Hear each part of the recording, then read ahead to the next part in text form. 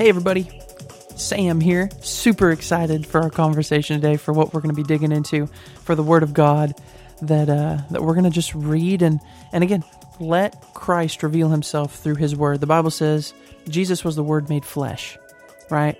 He is the Word. He is the way. He is the truth. He is the life, right? No one comes to the Father except through Him. But when we read the Word, we get a little glimpse. You know, it's like I'm unfortunately having to bring it to modern terms, but it's like the longest text message you'll ever read, right? Or you get a letter. Unfortunately, letters aren't really as common. You know, we're not really using carrier pigeon or anything like we used to, or there's not like a mailman always running, right?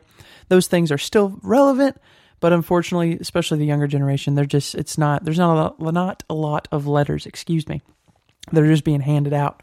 But there is text messages. So it's the same principle.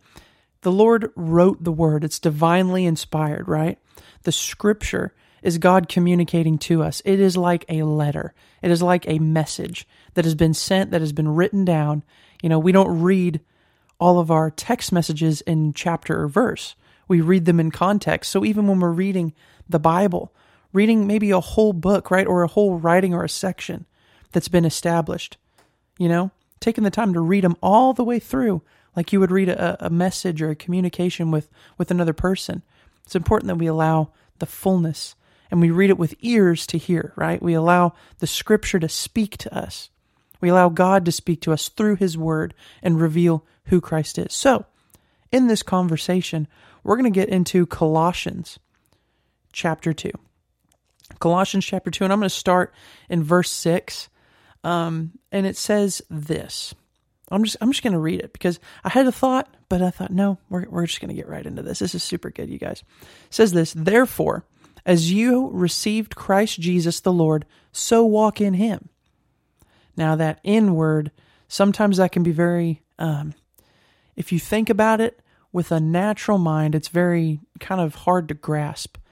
But that inwardness, it's an intimacy thing. It's a covenant language, right? Whenever the Bible says, whenever two people come together, it says a man and a woman, when they come together and they form a covenant, right? The covenant of marriage, it says they become one flesh. Now, I don't know about you, but my parents weren't some kind of weird, conglomeration where they're just like, they got 5 arms and they're just all of a sudden one flesh like that. No, they're one flesh in their thinking and their actions and their processes and their communications, right? There's things that happen. 1 Corinthians chapter 6 talks about us being one spirit with Christ, right? The Holy Spirit dwelling within us. That's covenant relationship. Jesus, 14, 15, 16, 17, right? 15, 16, 17. There's this discussion, and then chapter 17 is like a prayer.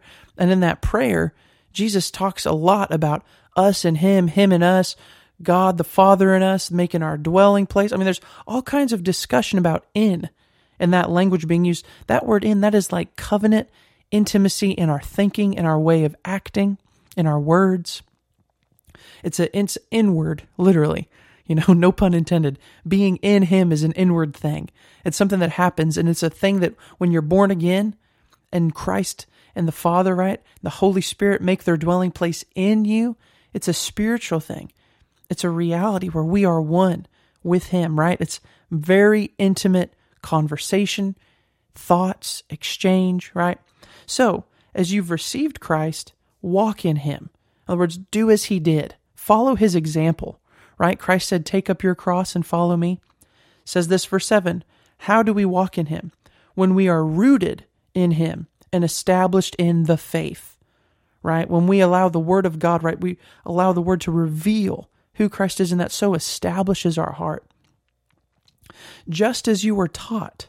So this even goes back to the teaching of people and of ministries and things and resources and conversations and all that is used, sermons that are teaching, right? These things that boost our faith, that teach our faith, that then abound, that our heart then abounds in thanksgiving because of these things. See that no one takes you captive by philosophy and empty deceit, according to human tradition and the elemental spirits that are of the world, and not according to Christ. Now, this is kind of what I wanted to get into today. Obviously, this is a huge in the regard of there's a lot of details that could be discussed. There's a lot of things that could really get into, and there's a lot of just things that could be flushed out. But I really just want to emphasize the main points of this. Because the Holy Spirit, if you've received Christ, right, the Holy Spirit makes his dwelling place in you, right? We've received the Holy Spirit. You know, the Bible talks, you can read all through the New Testament about the Holy Spirit, the infilling of God, you know, being born again, all that actually entails. Read the Word, read the whole thing. Let it all just land, and let the Holy Spirit, again, lead us into truth. He's the one who teaches. So in this regard, I encourage you, take some time with the Lord. Take some time with the Holy Spirit in intimacy and some quiet time and say, hey, Lord, I want you to talk to me about this. Help me to see this the way that you see it, right? So it says this. Again, I'm going to reread this because I want to talk about it. No one takes you captive by philosophy, right, and empty deceit. This is something that the Lord has really helped my heart with, and I'm just going to say it this way. And this is personal experience for me. I really got into a point where I started looking a lot into like psychology and studying, human behavior, and there's tons and tons of resources available that you can begin to study how and why people do what they do.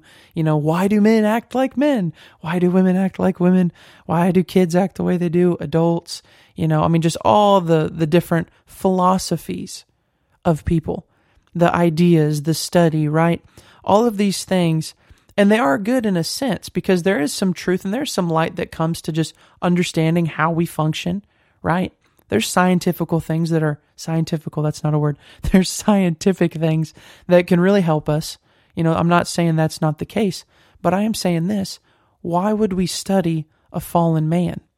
The Lord just put it to me like this. He said, Sam, the study of psychology is the study of a fallen man. It's not the study of a born-again man. Christ is the study of a born-again man. If we want to know how we're supposed to walk as a believer, let's not take the time to just invest strictly into psychology or philosophies of people or different, we did this study and we asked so many people, blah, blah, blah. Were they studying born again, believing, God infilled, new creation, people? Or was it just anybody? Because it's important that we allow ourselves, again, doesn't make better or worse, but this is a truth and a light issue. Are we going to allow the darkness of a fallen world, right? The Bible says we are in the world, but we're not of the world. How does that even apply? It means we might be having different experiences in the world, but that doesn't mean that the world has to be in us, that we have to see the world, right? We have to see creation through the world's lens. We can see creation through a born-again, redemptive, godly lens, a lens that is full of light and of truth. The Bible says in 1 John that God is light, and in him there is no darkness. What does that mean? There's no deception. There's no confusion. There's no evil in God. The Bible even talks about temptation. It says, don't say God tempted me. God doesn't tempt with evil. There is no evil in him. So that means when we're born again, there's actually a lens, think of like sunglasses. If you've ever had any eye issues, sometimes you have to wear glasses to adjust your vision so your depth perception's right, correct? So it's the same way. How do we have proper discernment in life? We have to see through the study of Christ, through the revelation of who Christ is, how he walked as the last Adam, right? This comes when we're rooted in faith, and the faith of God it is rock solid in our heart. Come no matter what, we are rooted in Christ. He is the resurrection and the life. He is the way, right? How he functioned. He was the teacher of all teachers, right? Verse 8, again, see to it that no one takes you captive by philosophy, empty deceit according to human tradition. See, human tradition, that's like, I heard it from this person, who heard it from this person, who heard it from this person. Again, these things that might have been even well-intending, might even been, we're just trying to help. That might be the case. But see, there is one source of life, and we have to be willing to take even that which might be good intention and align it with the Word of God. Doesn't make the person a bad person. Doesn't make me a good person or a better person. But it just means I am holding my heart responsible. I'm holding who I am as a believer, as a follower of the way of Christ, right? As a follower of Christ, I'm going to hold everything accountable to the Word of God, because that is unchangeable. Humans' opinions, ideas. I mean, if we look even just at certain philosophical ideas, constantly things are changing. Every week someone's got a new dissertation. Someone's got a new opinion on this study or this study or this study, and everything's constantly changing. But there's one thing that stays the same. That's our God. He is a rock. He is established from the beginning of time to the end of time. He is the same. The Bible says God is the same yesterday, today, and forever. There's certain things that are just unchangeable and unmovable.